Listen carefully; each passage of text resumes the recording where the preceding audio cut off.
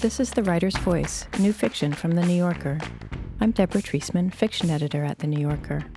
On this episode of The Writer's Voice, we'll hear Lauren Groff read her story Under the Wave from the July 9th and 16th, 2018 issue of the magazine. Groff has published 3 novels, including Arcadia in 2012 and Fates and Furies in 2015. Her second story collection, Florida, came out last month. Now here's Lauren Groff. Under the Wave. It came up through the ground in the night. The worst things never wait for sunrise. She had soothed the bad dream from her little son until he breathed smoothly in the dark, and then crossed the floors to the bed and climbed in without brushing the sand from her feet. The house sat alone in the marsh. They couldn't afford the beach a mile away, and so their consolation was the birds. The great herons, the cormorants, the lit candles of ibis. As she drifted off, she thought of the birds sleeping out in their nests, although by then they were no longer there. They'd already fled. She was almost asleep when she felt a great tongue licking the edges of her body, and she opened her eyes to see a bloom of black, her husband's face in a silent shout already moving away, underwater. And all was stripped from her, and all she was wildness and pain, and her lungs bursting in the cage of her chest, and her body battered by 100 invisibilities and the terrible swirl. Out of the wildness, the branch of an oak plucked her from the water, and she clung there, animal, as orange dawned over the marsh made alien with mud. And then there was a span of time that was mostly a low and rolling dark fog. She moved through it, she breathed, but she couldn't say what happened or how or where or why. There was only the knowledge of thirst, pain, hunger, only the body articulate. Images accumulated. A woman in filthy panties limping down a road with a bone knuckling out of her arm. A mass of faceless people huddled around a fire. The gray vinyl of a bus seat, scored like aged skin, and the strange flat brown landscape passing dreamily by the window. Finally, a warehouse with a concrete floor that was still shining wet with bleach, metal walls that breathed behind her back with the storm that had fallen down on them in extra punishment, a bruised boil of purple sky in the high windows. The survivors poured in and packed their bodies so tightly to sleep on the bare floors that their breath alone warmed the air. She searched the faces for the 2 beloved ones, but something told her softly that she wouldn't find them. She sat in the corner, head bowed. All around her through the day, people spoke quietly and wept, and some of the refugees with medical backgrounds tended to the wounded, and others passed through sleep and into death. At night, still others turned to their neighbors and fucked as quietly as they could in desperate affirmation of living. There were few children in the warehouse, and only one baby, who lay rigid in his swaddle and didn't cry. A sandwich in plastic appeared between the woman's legs, a bottle of water, an anemic nectarine. She didn't move. People stirred in the morning and went out into the yard and returned when night fell, but she remained frozen. She relieved herself where she sat, but the human reek was such that no one noticed. Another sandwich, another water, another half-hearted fruit, and she sat with the whole accumulation between her legs, and no one tried to take it. Human decency could still overcome hunger then. Late in the night, she opened her eyes to a dim sea of sleeping bodies. She became aware of a darkness creeping through, too large to be a rat, too small for an adult. Cloud unpeeled from moon through the high windows, and in the new light she saw a child rifling through the clothes of others. From the pocket of the woman's sleeping neighbor, the child pulled a granola bar and ate it swiftly. Then she saw the woman's lapful of food and reached out hungrily. The woman caught the tiny wrist in her hand and held tight, though the child struggled in silence with tears running down her small, pale face. At last she stopped struggling and lay panting beside the woman for a while, her muscles loosening until the watchfulness fell from her and she was asleep. The woman let the girl's delicate wrist go, and even in the dark saw the bruises already pooling under the skin. She brushed the muddy hair from the girl's face. All sleeping children are as alike as siblings, unformed, soft in the cheek. The woman noticed her sandwiches and ate them, drank the water, ate the fruit, and didn't sleep, just sat staring into the dark until it was light again. Something had begun to vibrate within her. And when the child opened her eyes, the woman looked at her and touched her forehead gently and with a voice gone rusty said, "Hi." Then she stood, and the two held hands and picked their way over the sleepers and went out the door and into the dusty yard, first to the ad hoc showers while the water was still warm. The woman put powdered soap all over their clothes and stomped the filth from them with her feet, then wrung them with her strong arms until they were almost dry. When they went back into the yard, the girl trotted behind her, a good dog. They visited the porta-potties, then they went to the men who were solemnly unloading boxes of food from a truck at the gate. No, the men said, looking away. They couldn't take the woman and the child with them. They had to be registered. They had to wait for the Red Cross to come. No, the men said, for the next 5 days. On the 6th, the oldest of the men, having carried the weight of saying no to this woman, this girl who had nothing at all, found his no too heavy to bear and put it down. He sighed and cut his eyes toward the back of the truck. They climbed up. In the roaring dark, the girl light on the woman's lap, they rumbled many miles until they came to a church in a town. The driver opened the door and escorted them into the office of the church, where he found food in the refrigerator for them, and took the collection cash from the safe and handed it wordlessly to the woman. The girl and the woman held hands in the back of the bus, and at each stop shared their food, a hamburger and fries, then a slice of pizza, then a submarine sandwich, and the girl fell asleep with her head on the woman's thigh, and the woman's eyes burned as she looked into the quiet fields the bus moved through in the night. It was dawn when the bus sighed and knelt, and they descended into the city that had been the woman's home. They walked until the girl was too tired to go on. Then the woman hoisted her onto her back. The people lifting up the metal gates on the stores looked at these two passers-by. The dark woman with her imperious hawk's face, the tiny paper white of a girl, and saw how scantily they were dressed against the cold morning, and many of them almost said something. But each looked again and swallowed the words and turned away.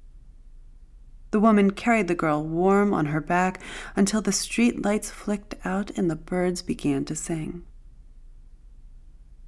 By mid-morning, they were on the last sidewalk, and the woman set the girl down, then typed the number into the pad, and they went up the stairs, and she found the hidden key, and they went inside. The girl saw a look on the woman's face that in the future she would think of every time someone crumpled a sheet of paper into a ball. Mail was heaped on the floor, and the son's sippy cup from the day they'd left was still in the sink.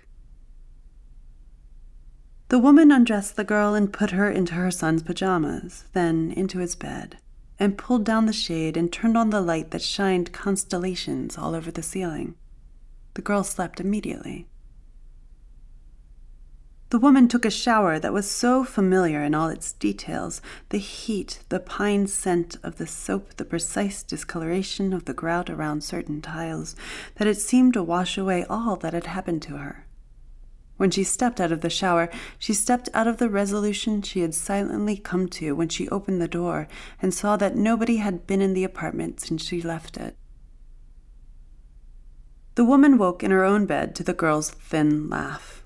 She was watching cartoons on the television, and the woman drank a pot of coffee watching her. She gave the girl a good bath and then dressed her in her son's clothes. The girl was maybe 2 years older than her son had been, but she was sickly and tiny for her age, and he had always been huge, with his parents' great height and muscular build. The clothes fit. She looked decent. All they did that day was eat, sleep, watch television, buy groceries. The bagger, a bright old man who had always loved to flirt with a woman, said, "Long time no see."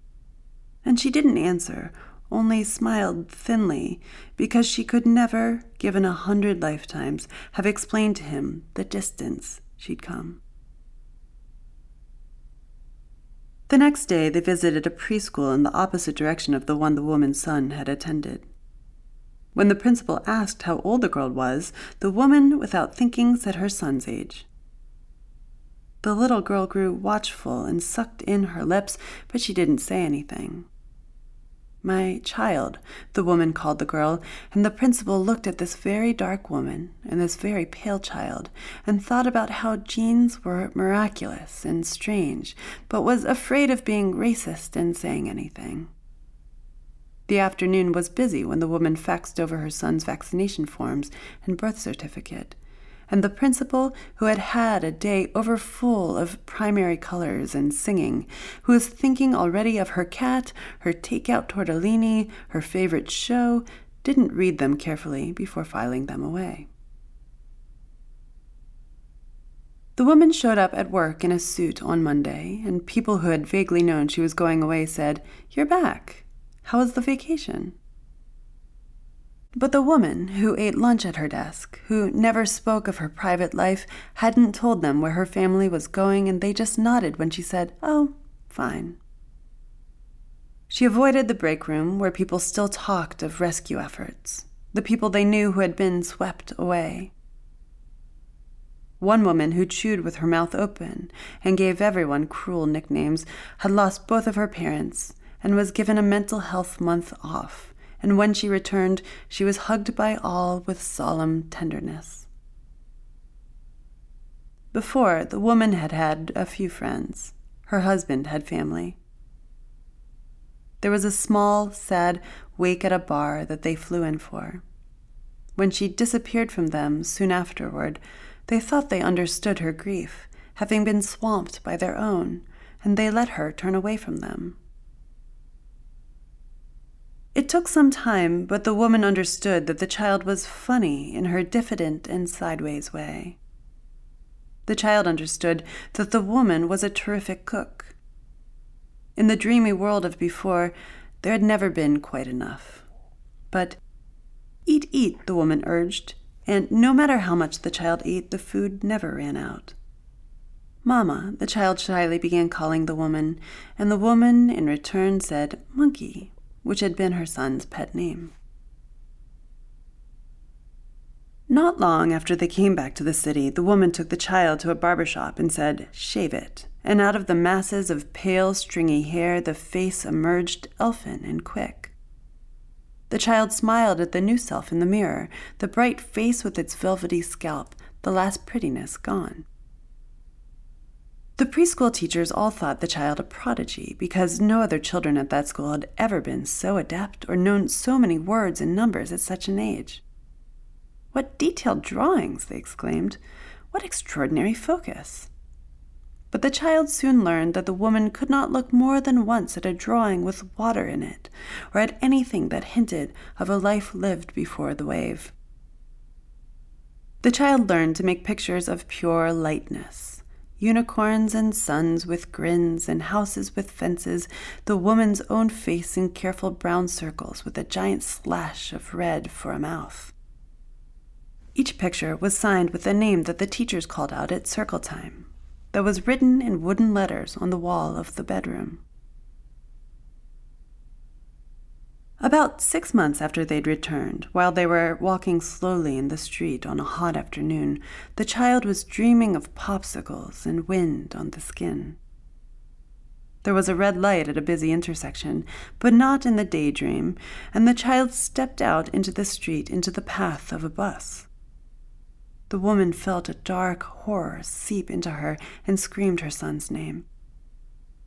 The child who lived in a world with that name carefully written into her clothes, scrawled on the finger paintings still hanging on the refrigerator, paused, then leaped back.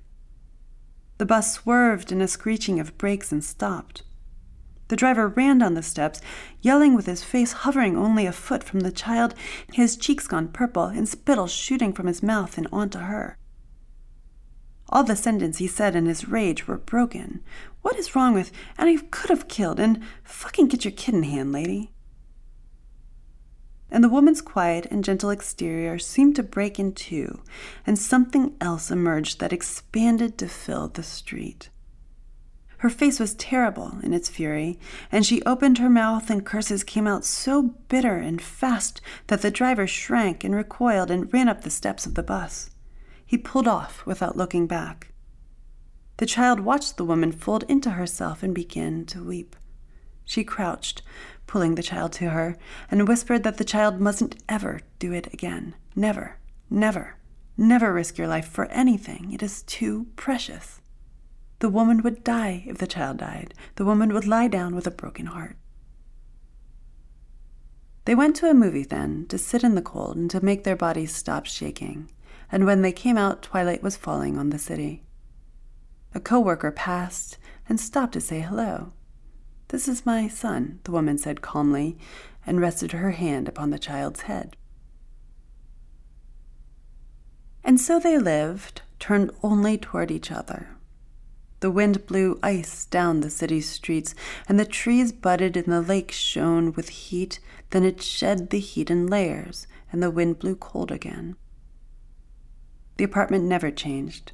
There was food in the refrigerator. There were stars on the ceiling in the night. The woman started singing again to herself when she cooked. Sometimes the child felt a second self inside, a watchful and small and crouching thing. It was different from the child who ate and grew and slept, who walked bravely into kindergarten taller than the other children and already knowing how to read. Hobbies emerged. Boys came over for sleepovers. There were remote control cars and a skateboard under the Christmas tree. The child went alone into the men's room at restaurants and, without having been told, used the stalls there. But the edges of the second self were becoming vague, and one day it would vanish altogether. Then, when the child was 8, they sat eating strawberry ice creams in the shade at the outdoor mall. People went by, slow and squinting in the sun.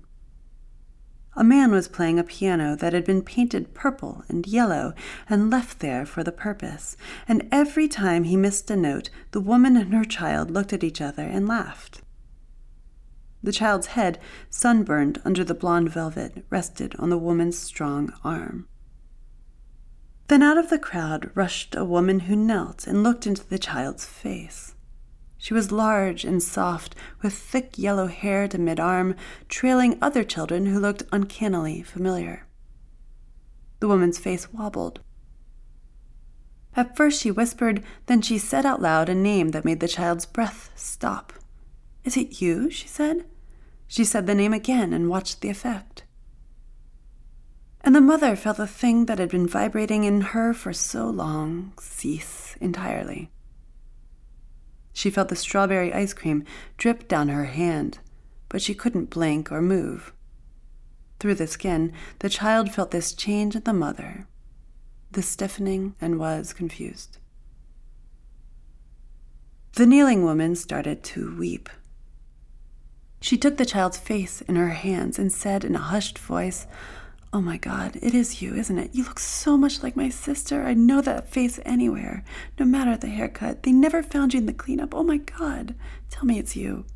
Tell me, talk to me. We thought we'd lost you too." The child felt a pain just under the heart, and the woman's face sharpened and came clear. The children, so blonde and slight, gathered around. But at last the child said in a measured and very small voice, "No, I don't know who you are. No, this is my mother." And then the child said the name that felt right on the tongue, that sounded right to the ear, even though it was a gift from a previous child. A curtain fell across the blonde woman's face, and she gasped and wiped her eyes roughly on her shirt. She stood and backed away, apologizing, saying a little bitterly, "Oh, it would have been a miracle had it been true." She and her children returned to the crowds of people who slowly flowed by. She stopped a few stores away and looked back, but the child would not look at her. After some time, the child stood and took the melting ice cream from the mother's hand and threw it away, then carefully cleaned up all the drips with a handful of napkins, dipping them in a cup of water and giving the mother's skin a small shock of cold with each touch. The piano player wandered away. "Let's go home," the child said. The mother let her child, her son, take her by the hand and lead her away.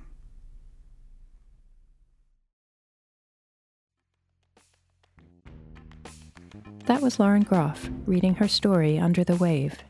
This is her 6th story in The New Yorker. You can hear more New Yorker fiction read by the authors on NewYorker.com and on the New Yorker apps, available from the App Store or from Google Play. On the New Yorker Fiction Podcast, we invite writers to choose stories from the magazine's archives to read and discuss. This month, Otessa Moshfegh reads My Life is a Joke by Sheila Heti. You can subscribe to that and other New Yorker podcasts by searching for The New Yorker in your podcast app. Tell us what you thought of this podcast by rating and reviewing The Writer's Voice in Apple Podcasts on iTunes. Our theme music is by Jordan Batiste and Ross Michaels of North American Plastics. The Writer's Voice is produced by Jill Duboff of NewYorker.com. I'm Deborah Treisman. Thanks for listening.